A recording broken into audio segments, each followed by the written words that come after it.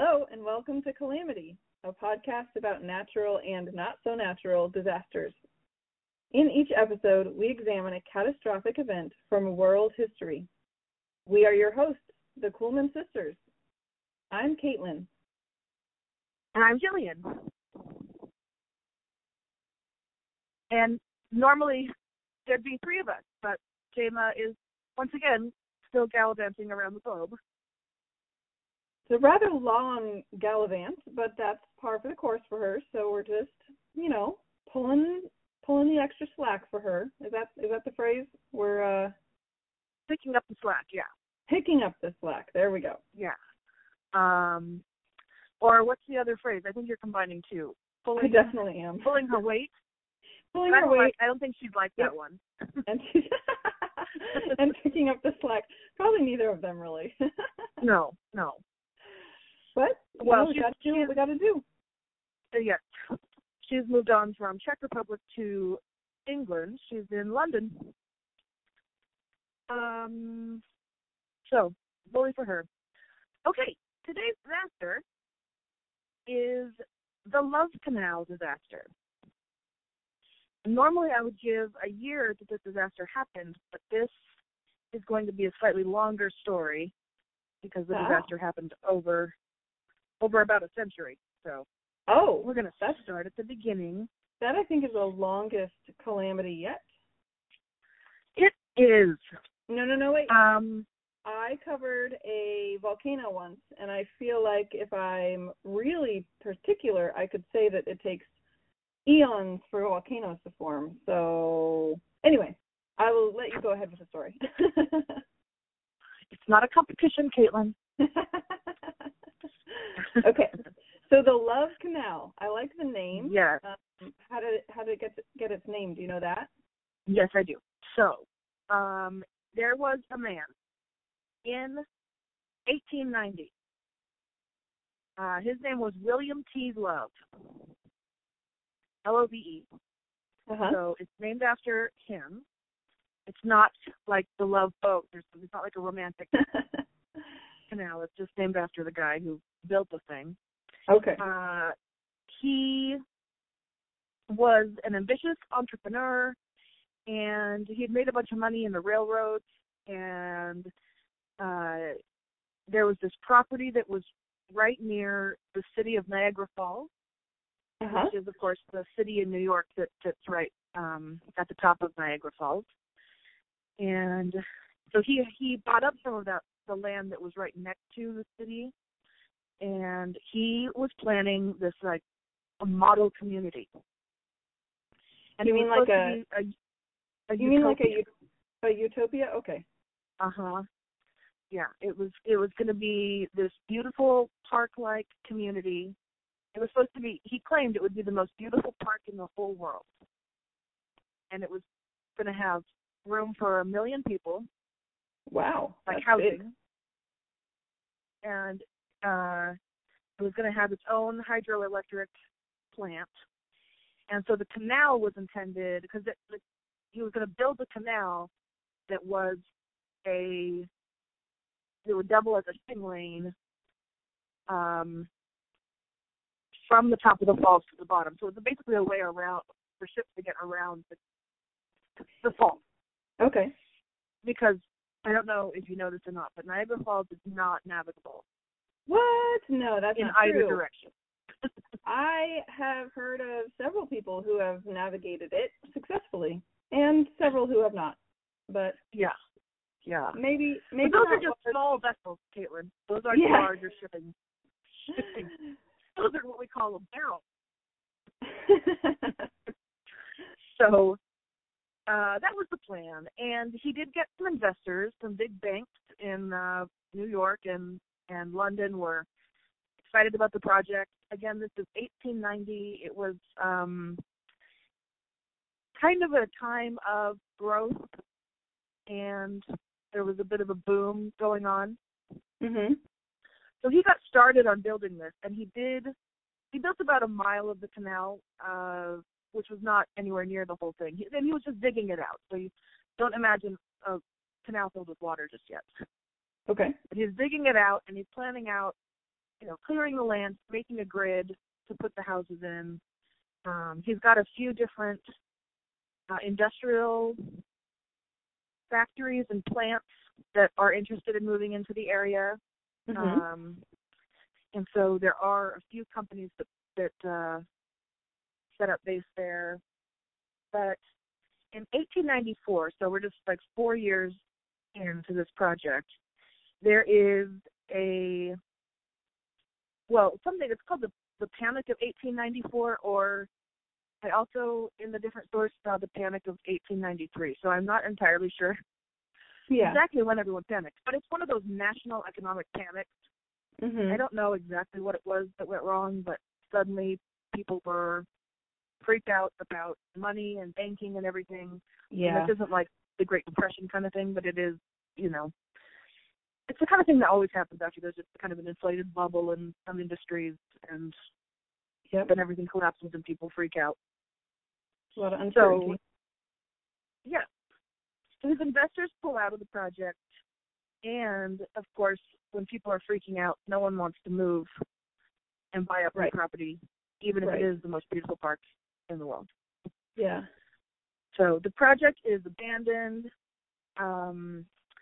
William T. Love moves on to Ontario somewhere, and he starts some other project, I think, involving railroads again. But the property, which is like 70 acres or so, the property is abandoned and eventually foreclosed on in 1910. Okay. So again, it's like partially built, not built, but prepared for building, but partially developed. And so that canal that he had dug gradually filled with water. And I think that's just like a natural thing that happens over time. It was a canal, and water, either during the flooding times or in the spring when the water table was higher, just kind of naturally, the piece of the canal that he had dug was, it filled with water, but it wasn't really a canal because it didn't go anywhere. Does that make sense? Right. I'm thinking more like standing water, probably like kind of a gross sludge. I mean, depending on how deep it is, but just a portion of the canal, not going anywhere. It's at least 25 feet deep. But at least at first, it was a place that children and other people swam in it, and in the winters they would skate on it. Okay. So it wasn't too gross, at least not at first. That's going to change for just a little bit of foreshadowing there. It's probably not foreshadowing if I tell you it's foreshadowing, is it? That's just telling you. Okay, so the canal fills with water, and children are skating there. The city of Niagara Falls is expanding slowly, like everything does. And so this community of Love Canal basically becomes a community or a neighborhood. It was part of the city of Niagara Falls. Almost like a suburb, or it just kind of, the land was there and it was prepared, and as the nearby city began to expand, I'm sure some other developer was like, hey, there's a lot of flat land over here with this, everything's been plowed over and flat, so, okay, that makes sense. On the piece of the site where the canal itself is, and how you come to make this kind of a decision, I don't know. But in the 1920s, so the land's been abandoned and foreclosed on for a decade now, or over a decade. The city of Niagara Falls decided to use the canal as a dump site for residential waste. So what were they'd pick up the trash, and then what were they using before? They had a different landfill somewhere, but that one filled up. Was full. Was okay. At capacity, and so they decided, well, this is already, we've got this thing dug already. Let's just put all our waste in there. What a great idea! Just a juxtaposition between what this man, Mr. Love, who was beginning to dig the canal out, like his dreams of grandeur. And then it literally is a receptacle for trash. Yeah. Yes. Okay. So how did that go? I mean, I understand we have to put our trash somewhere, but I just have a hard time being like, let's put it in this really nice canal that children like swimming in. Right. Yeah. It went okay. There was also a company. Well, this kind of came about a little bit later. We're in the early 1940s. There's a chemical company nearby, and it's called the Hooker Chemical Company. Just one of many heavy industries in the area. They get permission from the city because it's already a dump site, and this chemical company needs a place to dump their toxic waste. Mhm. And so they get permission from the city to go ahead and dump their toxic waste in the canal as well. So it's no longer just the household waste from the city, it's also this toxic waste, and it is stored in 55-gallon barrels. Mhm. You know, like a big, you know what those are. Yeah.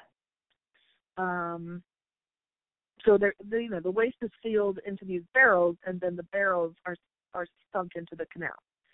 Okay. The canal, of course, is not really a canal. There is still a little bit of water in it at some point when the barrels go in, but it is slowly becoming not a canal anymore. And filling up with crap. Yeah. I'm having a flashback, Jillian. Have you seen the movie Sahara? Yes. Yeah. Love that movie. The chemical waste that. It's hilarious. Yeah. Yeah, it is hilarious. Anyway, I'm catching on to your foreshadowing. How about that? And these barreled, drums that you're speaking of, and I can see bad things happening in the near future. So, I bet whoever wrote that screenplay is well aware of the Love Canal disaster. Yeah. Let's see. So they start dumping waste there in 1942. They drain the canal. That's right. They eventually drain the canal and they line the base with thick clay, which is supposed to kind of seal any leakage. So then they fill it with the 55-gallon drums. Okay. Well, that was a little bit of an effort. Yeah. Yes, a little bit of effort. And then in 1947, so they've been dumping their waste there for about 5 years. The city decides to stop using the site. They move on to something else. And so the Hooker Chemical Company buys the canal, which is really just a dump, a landfill at this point. They buy it. So the company, it's now privately owned again. And they continue dumping there. So there's a population increase in the 1950s. It's a great time. People are buying washing machines and whatever else people did in the 50s. I feel like washing machines was the main thing that they did. I think there was a lot of hair being done. They did hair, and I think they made Jell-O molds. Yes, those three things. I have no idea what the Jell-O salad with the fruit, that really gross fruit medley cocktail thing stuck inside. I think that was what they were doing in the 50s. And they, of course, were building a bunch of homes in that area. So all along the canal, there are homes being built. Because at this point, the chemical company has filled up the canal. It's covered over with dirt, and it's just kind of overgrown. Oh, okay. So they've covered it with dirt. They're not actually actively putting new barrels in there? Well, they must be at some portion of it, because there are, later when this gets investigated and litigated, they find some memorandum that seems to indicate that they were like, maybe we should stop dumping toxic waste in these areas where there are people living. And those memos go back and forth between the bigwigs before they make a decision. But, anyway, there's a big population increase, and the city of Niagara Falls needs to build several more schools to. Yeah, that's what happens when you get a population increase.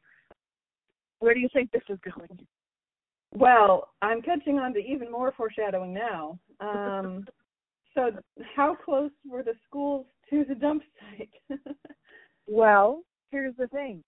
They like were looking around for places to build, and the landfill, which is now this kind of a flat, grassy area, the landfill having been buried underneath the ground, looks like it's a pretty great option.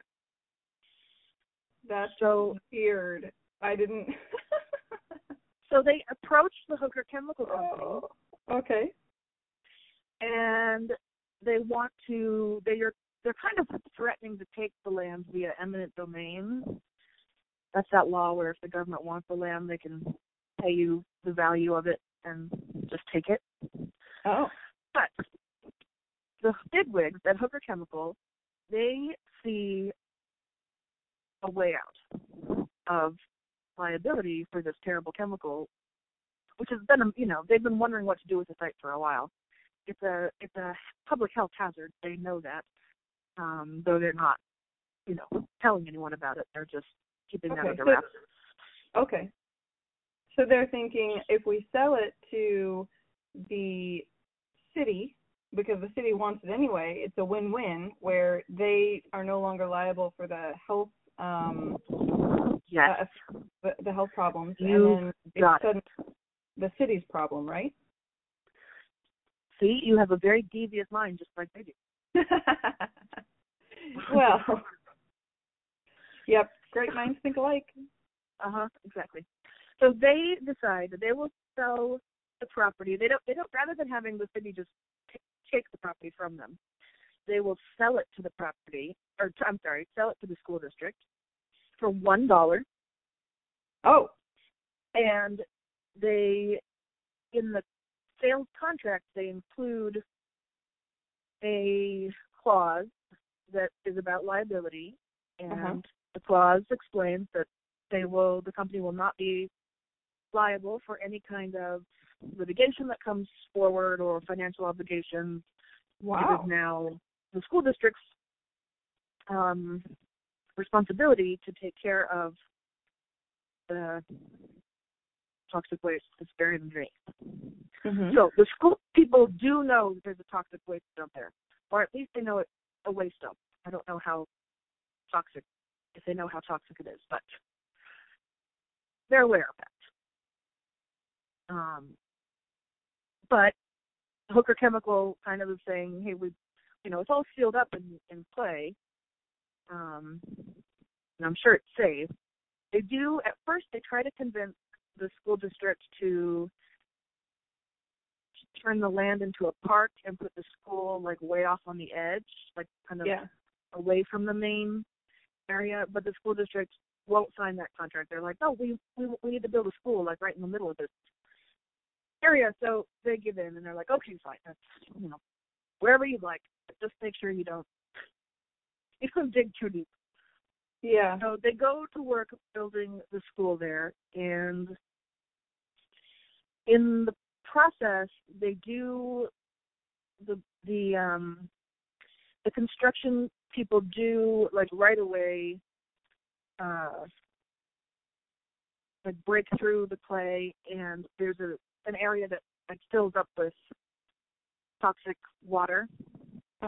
So they cover that back up, and they move the placement of the school 800 feet away from where it was going to be. So then they start to build again. Wow. So, but it's still kind of right on or near the waste dump, and the way it turns out, the kindergarten playground turns out to be directly above the toxic, the most toxic waste area.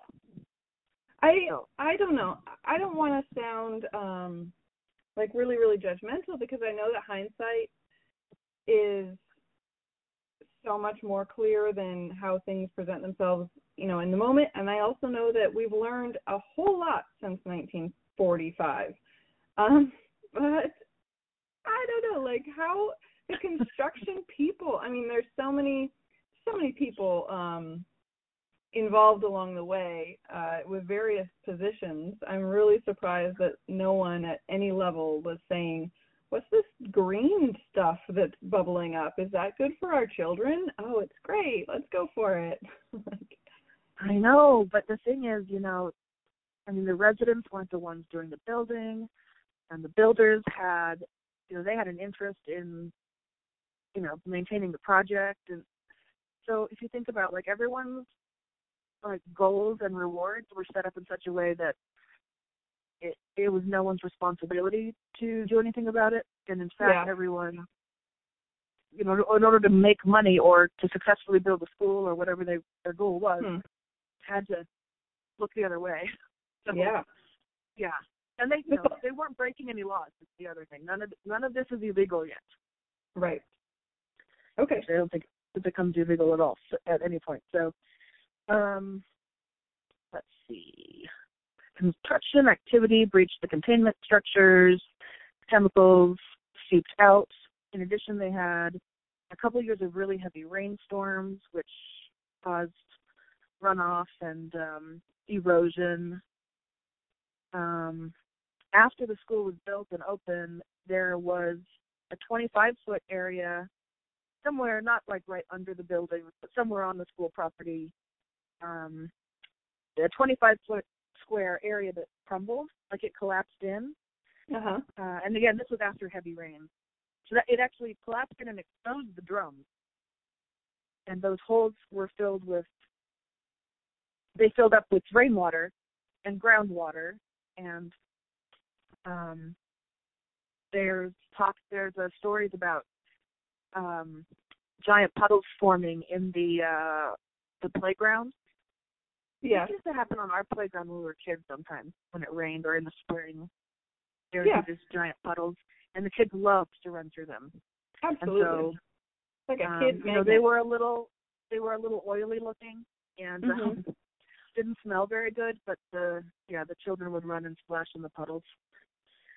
And so the school was going well. They had, at least at the elementary school, they had 400 students, and then about 6 blocks away they built a junior high as well that had another 400 or 500 students. Then there was some land around the edges of the property that the school didn't need, and so they sold that land off to land developers, and then it was further sold off individually to homeowners.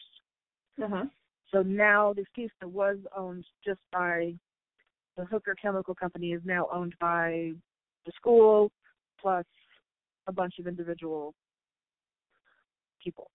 Yeah, residents. And at this point, the school doesn't have to or need to really disclose the history of the land.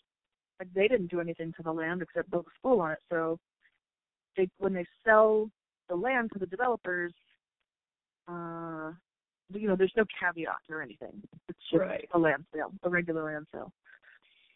And as the city, the developers are beginning to develop that area, one of the first things you've got to do is put in a sewer system. Right. Yeah. And at some point, the Hooker Chemical Company does get wind that this is happening, and they kind of make a feeble effort to kind of say, hey, you know, when we sold that property, we didn't intend for there to be people living on it, or, you know, we really don't think you should be doing too much digging there. Yeah. But then when pressed, they're like, oh, yeah, no, the chemicals are contained. They're all sealed tight and tight in the clay containment canal, which is no longer true. But, so, yeah, as the construction of the individual homes on the property is going on, they break through the clay walls when they're putting in the sewer system, the sewer pipes, and then they don't at any point it doesn't get resealed at any point. So technically, we're not really sure that the clay wall was really up to the standard that we'd like, but hey, at least it was something. And now we've gone in and whatever small amount of standard we did have is now gone. So pretty much useless, yeah. Okay. I mean, I'm sure the clay wall is intact at various places, but there's been so many holes in it that anything can pretty much leak and leach out into the surrounding soil. Yeah. And again, the waste was sealed in those drums, but we all know those aren't going to stay sealed. Not forever. How the world works. Right. So maybe they weren't leaking when you put them in there, but over, the last 50 years that they've been sitting underground, tree roots have gone in there, and who knows whatever else has caused them to rust and leak or whatever. So, so people live in the area.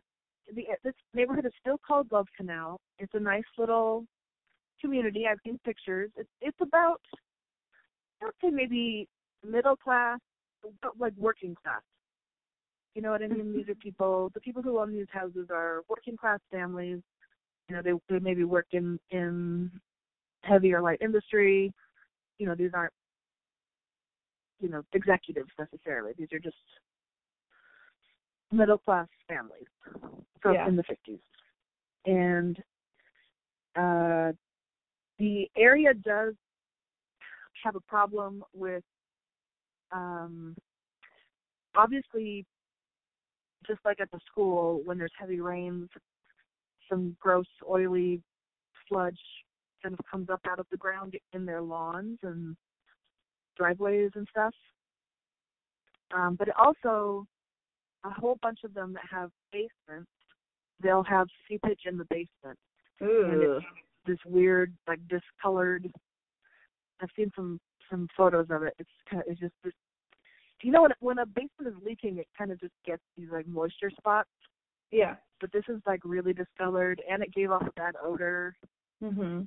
And so the families really hated it, but they didn't. It wasn't like that. You can go to your local scientist and have them test it. They didn't really know what it was, and they owned the house. So what are you going to do? Yeah. So they were kind of stuck. Okay. This is a good story so far, right? Let's see.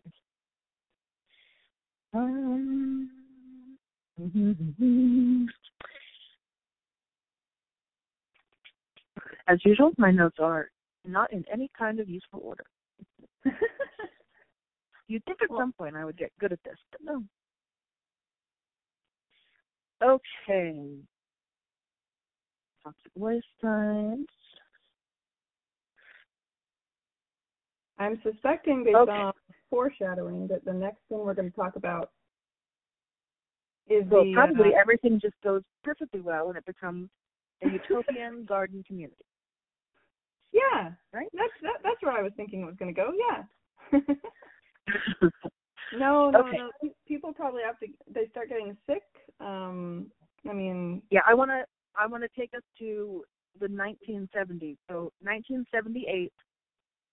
There is a local newspaper in the city of Niagara Falls, and because some of the families have been complaining about the smells and the seepage in their basements and leakages and stuff, a reporter does some digging and finds a scientist to do some tests, and they actually look into the history of the property because none of the residents had any idea, and so they report in the paper. It's kind of this big. I don't know how big it was at first, but it was this kind of major story that, by the way, the Love Canal neighborhood is actually completely built on this toxic waste site, and that's probably the cause of all that leakage. And the citizens of that neighborhood read that article, and they got really mad. I bet. I have every reason to be. Yeah. So they are kind of, and the most famous person is named Lois Gibbs. She's just a regular stay-at-home mom from the community, but she ends up becoming the voice for the community. She helped form a Love Canal housing association.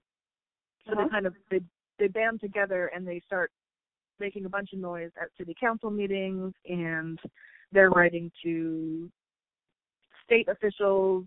They're complaining in the newspaper. They're going on TV, using the media to start demanding answers. They don't exactly know what's wrong yet. They're pretty freaked out by the idea that there might be chemical waste in their areas where the children are playing and learning and living. Yeah. So the city, I think it's the city does some preliminary tests, and also the state sends some environmental folks, like a team of scientists, in to do some tests of the groundwater, soil, and the air. They take some samples, and they also go through and do a preliminary investigation, like talking to the different residents and learning about their medical histories. That's good. It is good. And what they find out, so when they publish the results, first of all, it was a preliminary report.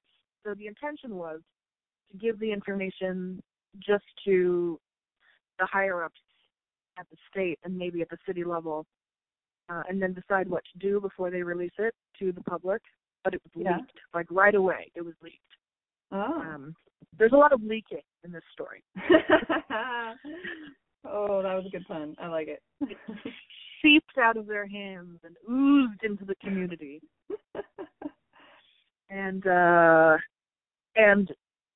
so again, they're freaking out. And what they come to find out is that there are 20,000 tons of toxic waste, and they have identified 100 different chemical compounds that are in there, and at least 11 of them are known to be toxic to humans or carcinogens, cancer causing. Mm-hmm. So the citizens are also talking to each other now because they're kind of in a club, and they start realizing that pretty much every house on the streets, you have had a miscarriage, and your neighbor's had a miscarriage, and your other neighbor has had 2 miscarriages, and it's like no one is spared. And of course, miscarriages are very common, but not so common that every single woman will have one. Right, or multiple. But it was happening a lot, and there were also birth defects at a higher rate. I was just going to say that.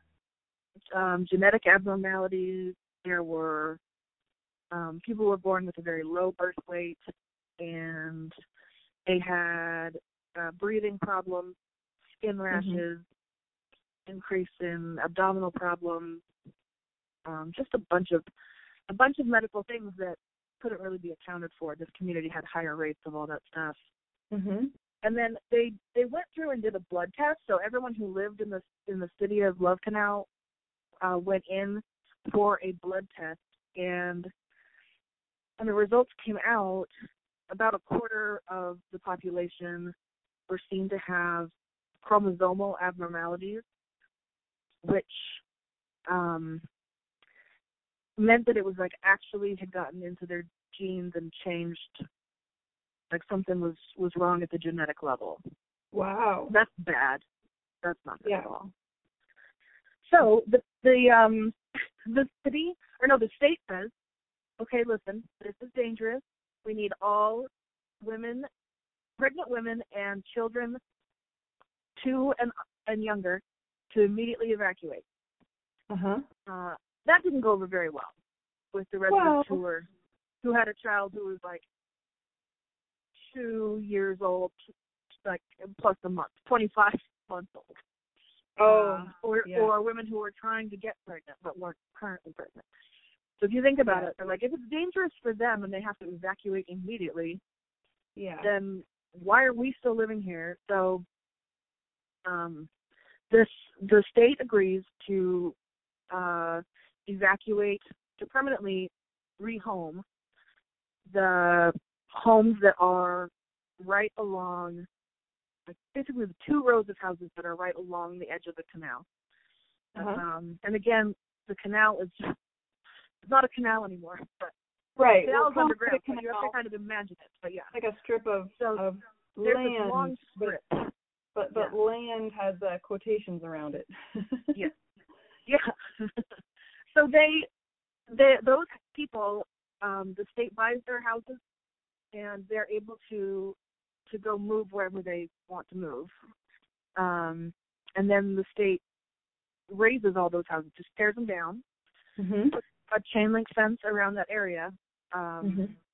It's just grass now, flat and covered in grass. But with chain link fence, so nobody can go in there. Huh. And what year did that happen?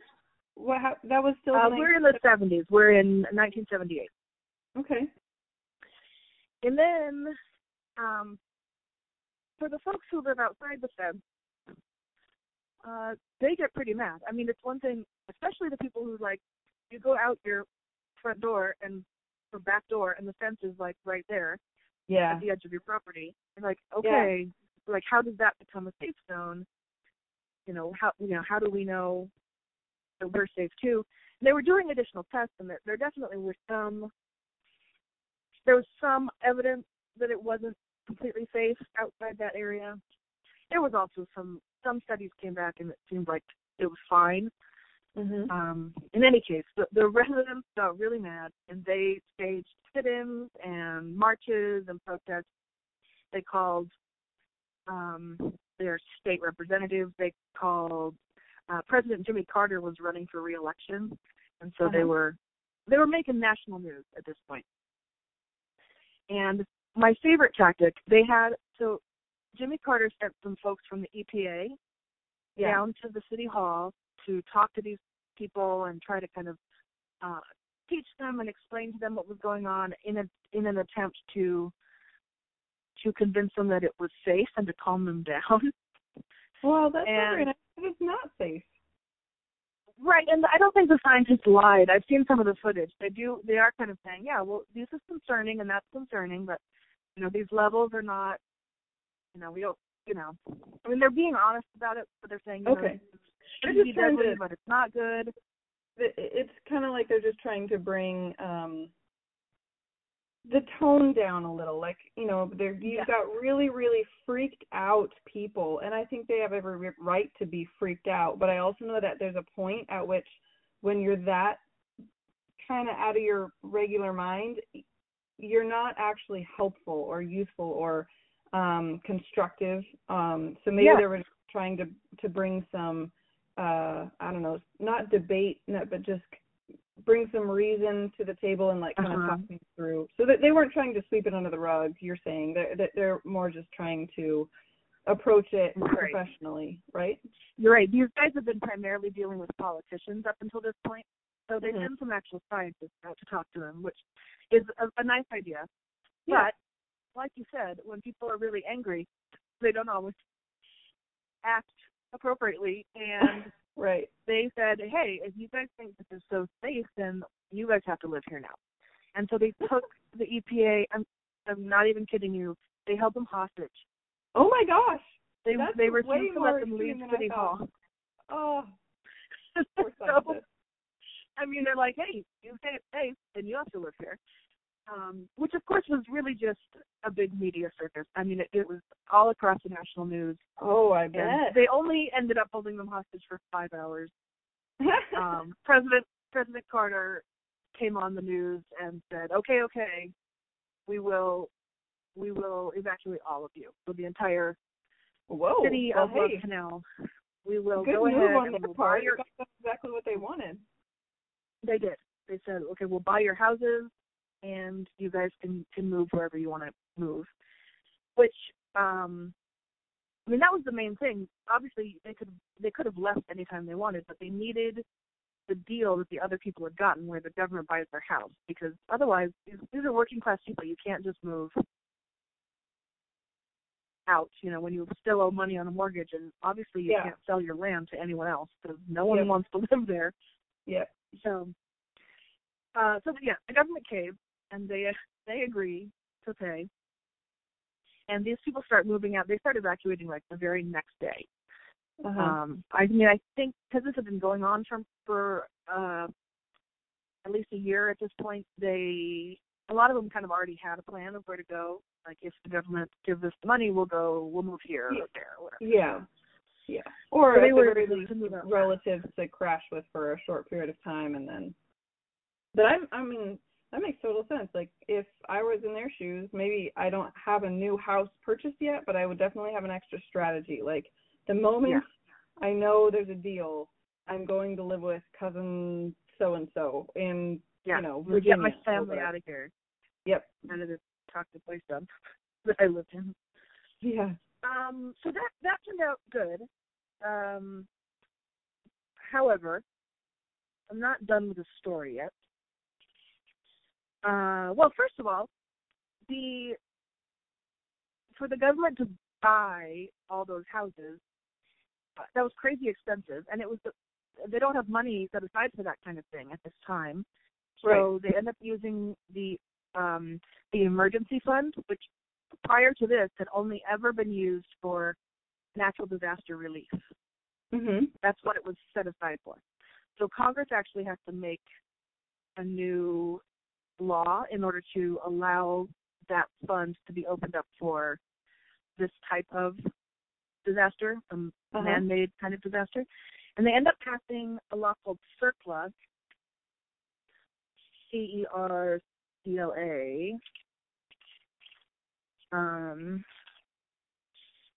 which stands for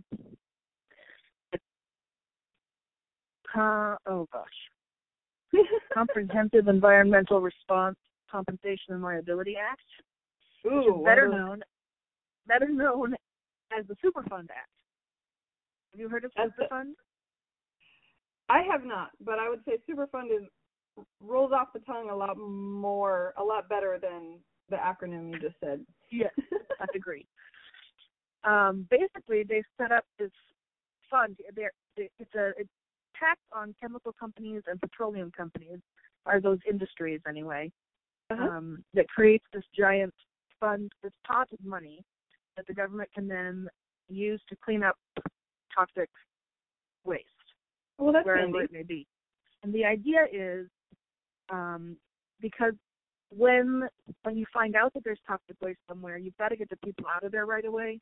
Yeah. But figuring out who's liable and who should actually pay, that takes litigation, and it can take years. Mm-hmm.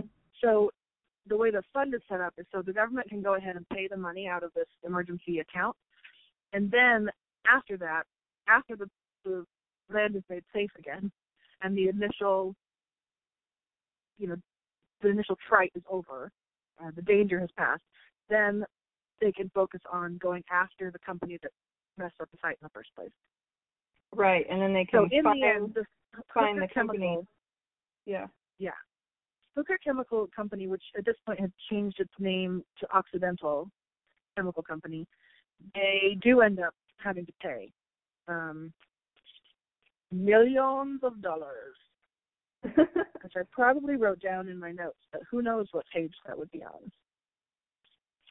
on. In the end, there were 800 families relocated, and the act also set up something called retroactive liability, which is this idea that even if what your company did was not illegal at the time, because again, technically they hadn't broken any laws. Right.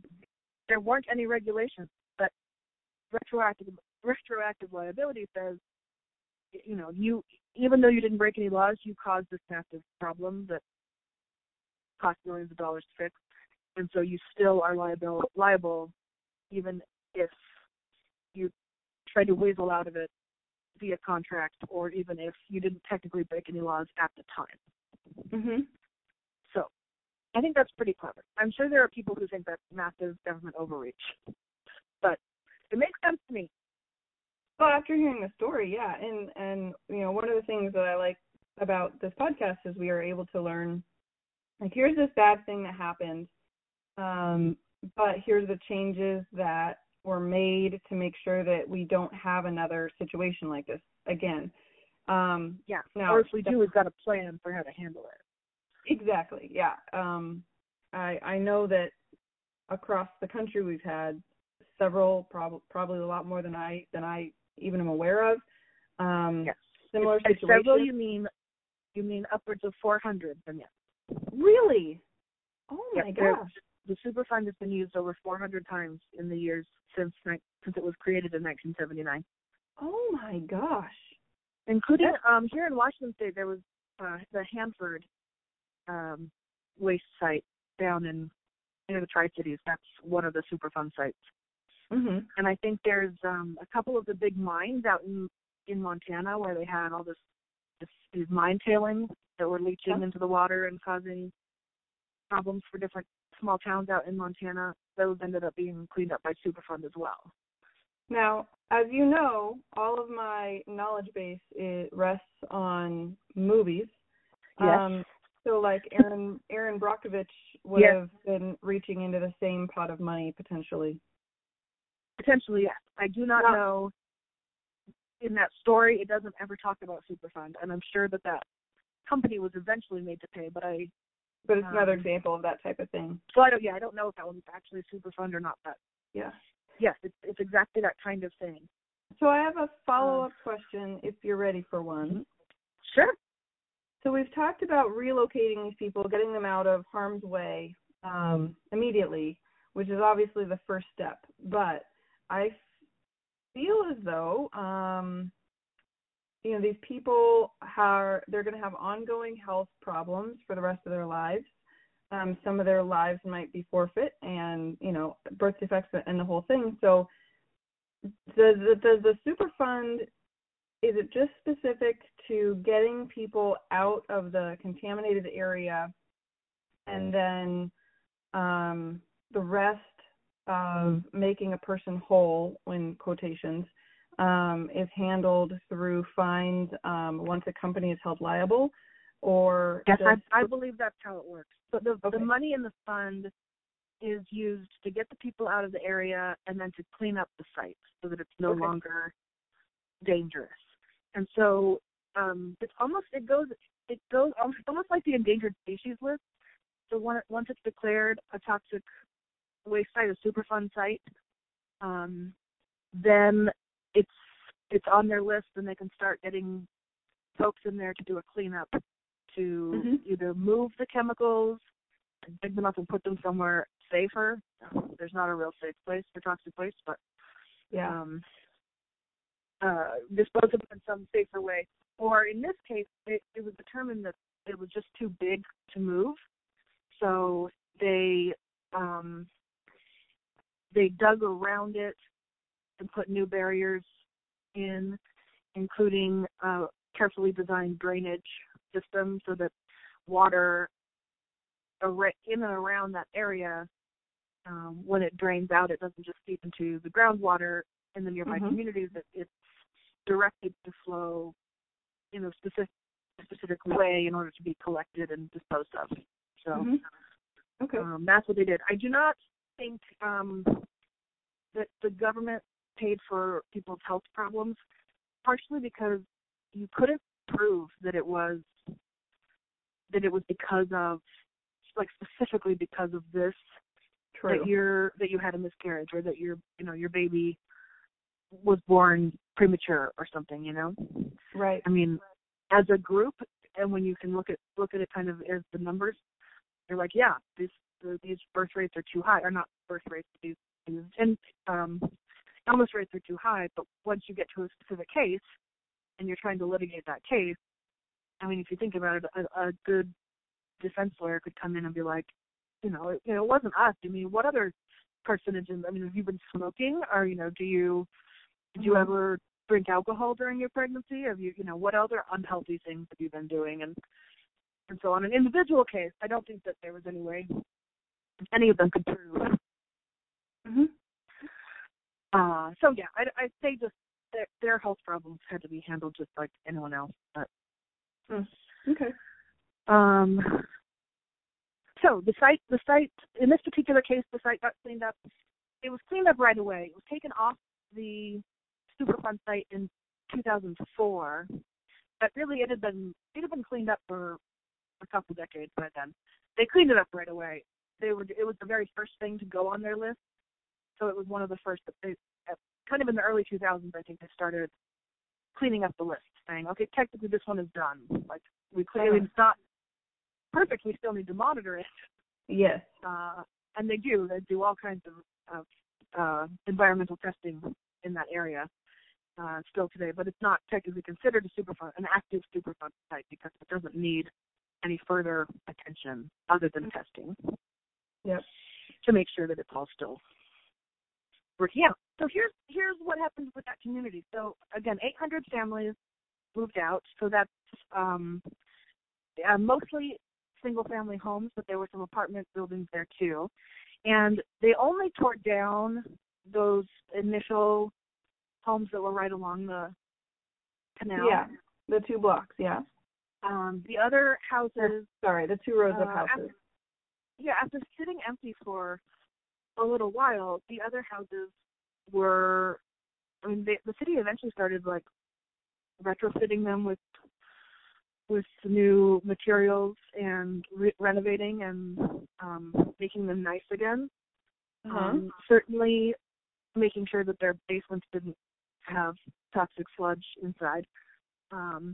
But, it actually became a great place for people to buy a home because those home prices were really low.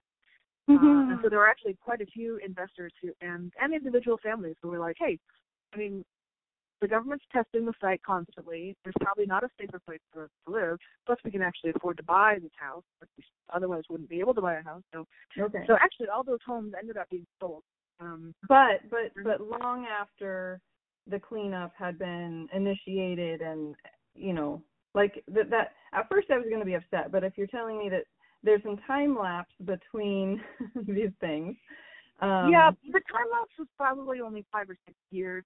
But they certainly wouldn't have. The homes had been renovated and fixed up, so and it wasn't like anyone was moving into a house that still had active sludge / fumes / whatever. And they're testing the ground to make sure that these people are buying a good product that's not going to make them sick, right? Someone is, yes. Yes. That's all I care. 1988 is when people started moving back in. Okay. So, that was actually just under a decade. Okay. From when it was initially declared a Superfund site.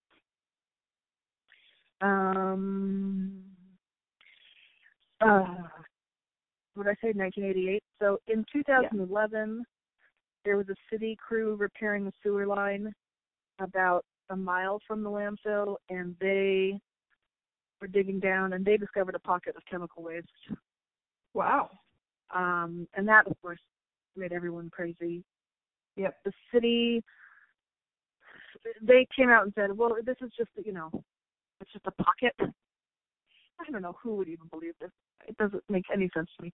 They're like, it's not seeping all the way out here. It's a mile away. They're sure it's an anomaly. I'm sure everything is fine.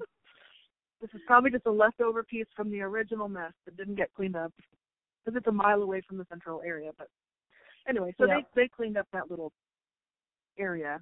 But who knows how many other little pockets of nastiness are out there. Yeah. And, I think that's pretty much the story. So people, again, it does occasionally come up in the news as people are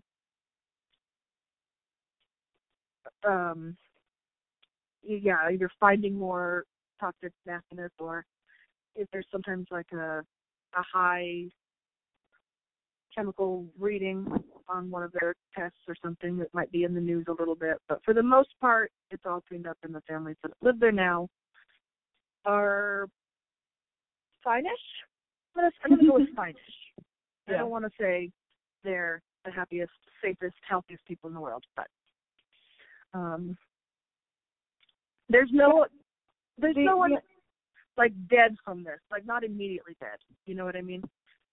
Well, even the people who like jumped around in the sludge puddle, and the workers who dug down into the toxic sludge to lay pipes for the sewer, even those people, they got skin rashes, and they maybe had a higher incidence of cancer later in life, which you can't exactly tell if it was because of that or not.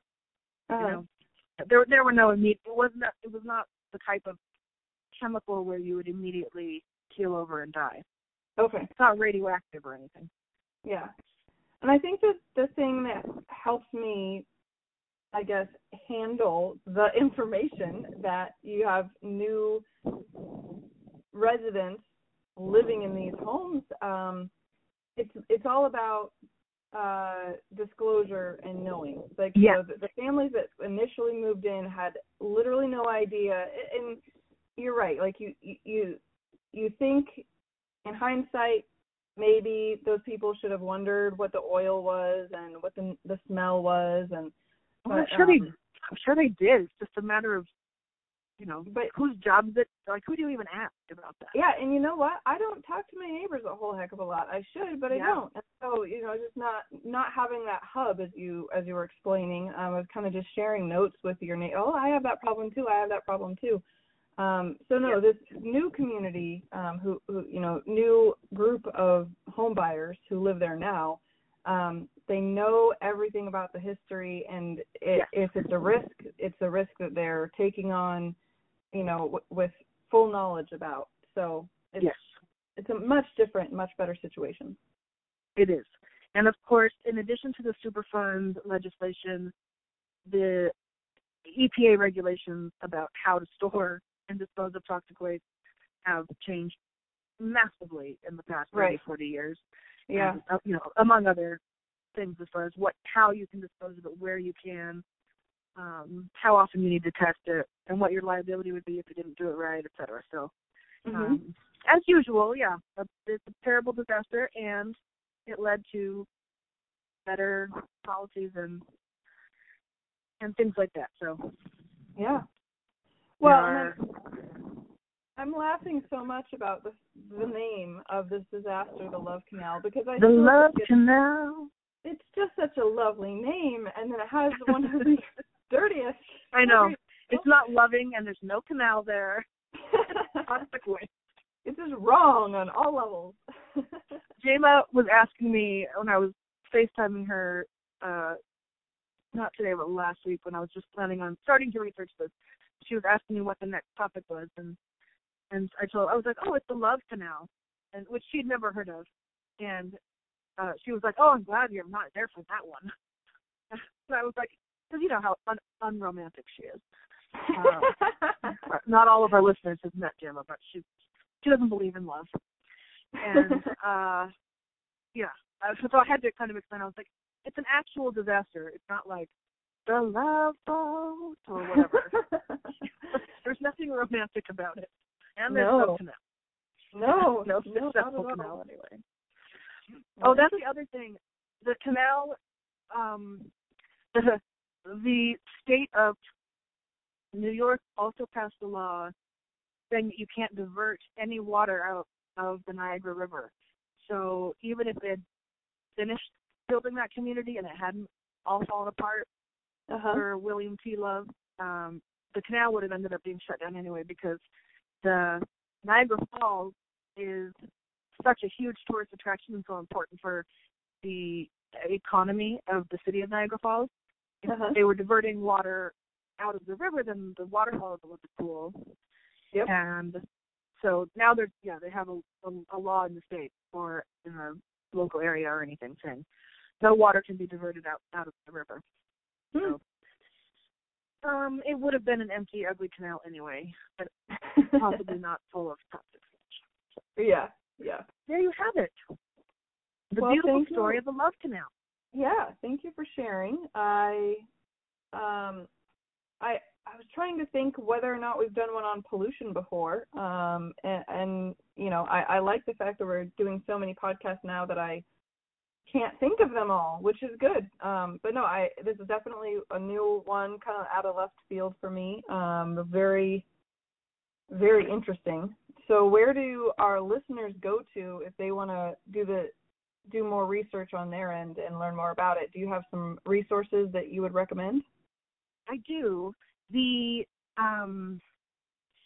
First of all, any of our listeners who are maybe a generation older than you and I, they probably know the whole story because they lived through it. It was major national news, and it involved a national presidential campaign.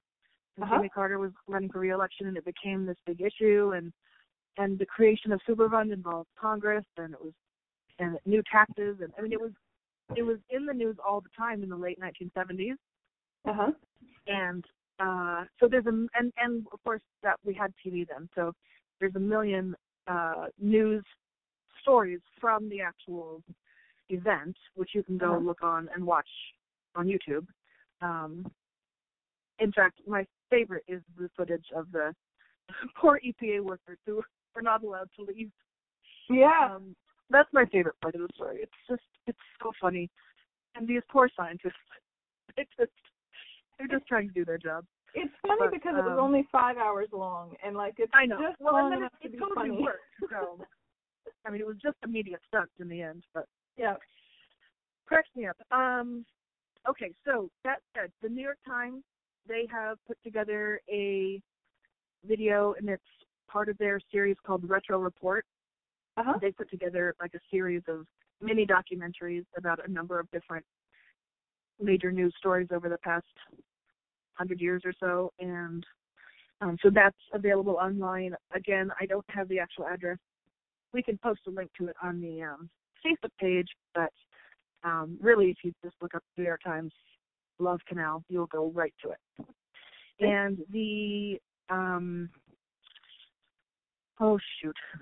I didn't read the books, but there are a couple books about this, which you can find on Amazon, written by people who are actively involved. Both there are some books that are written from an environmental science standpoint, and then this was also a big story because of the way the community banded together and protested, and it was one of the first stories of a community successfully doing that. This kind of lower income community getting together and fighting against the man or whatever, and actually succeeding. So, and the different tactics that they used and what they learned as they went along, etc. So there's also books about that. I'm sorry, I don't have any titles for you, but if you're interested, they're out there. And actually, this Wikipedia page for this is insanely long. It includes, it's very well researched and well documented, the sources and things like that. So it is a very good place to go if you want the whole story. That's what I recommend. Yeah. All right. Well, we also want to remind our followers before signing off, just to be in touch with us to submit your favorite disaster that we should be covering next. We want to hear about, we all have a family story. My grandparents went through this, or my parents went through that. So if you have got one like that where either A, you'd like to hear about it because you've got somebody involved, or B, you want us to consider interviewing somebody, please feel free to let us know. You can shoot us an email. So our email address is calamitypodcast@yahoo.com. You can also find us by searching Calamity Podcast on Facebook. Our Twitter handle is @podcastcalamity, so reverse. And our website, which has all the links to all our social media pages, is www.calamitypodcast.com. And then last but not least, we've got the Patreon profile if you want to support our project of spreading the word about Calamity, both the good and the bad, and how people, bond together and, find solutions to these difficult situations. We'd definitely love your support. Yeah, and if any of you have stories about living on a toxic sludge heap, do get in touch. We'd love to hear those stories. Well, don't forget, Jillian, we're, from Washington State. We've got a lot of Hanford listeners. I know. So, we've got our own toxic sludge. Yeah, we're probably going to be inundated with emails now, so be careful. All right. All right, everybody. Thanks for listening, and we hope you guys stay safe. Thanks for listening. Stay safe out there, everybody.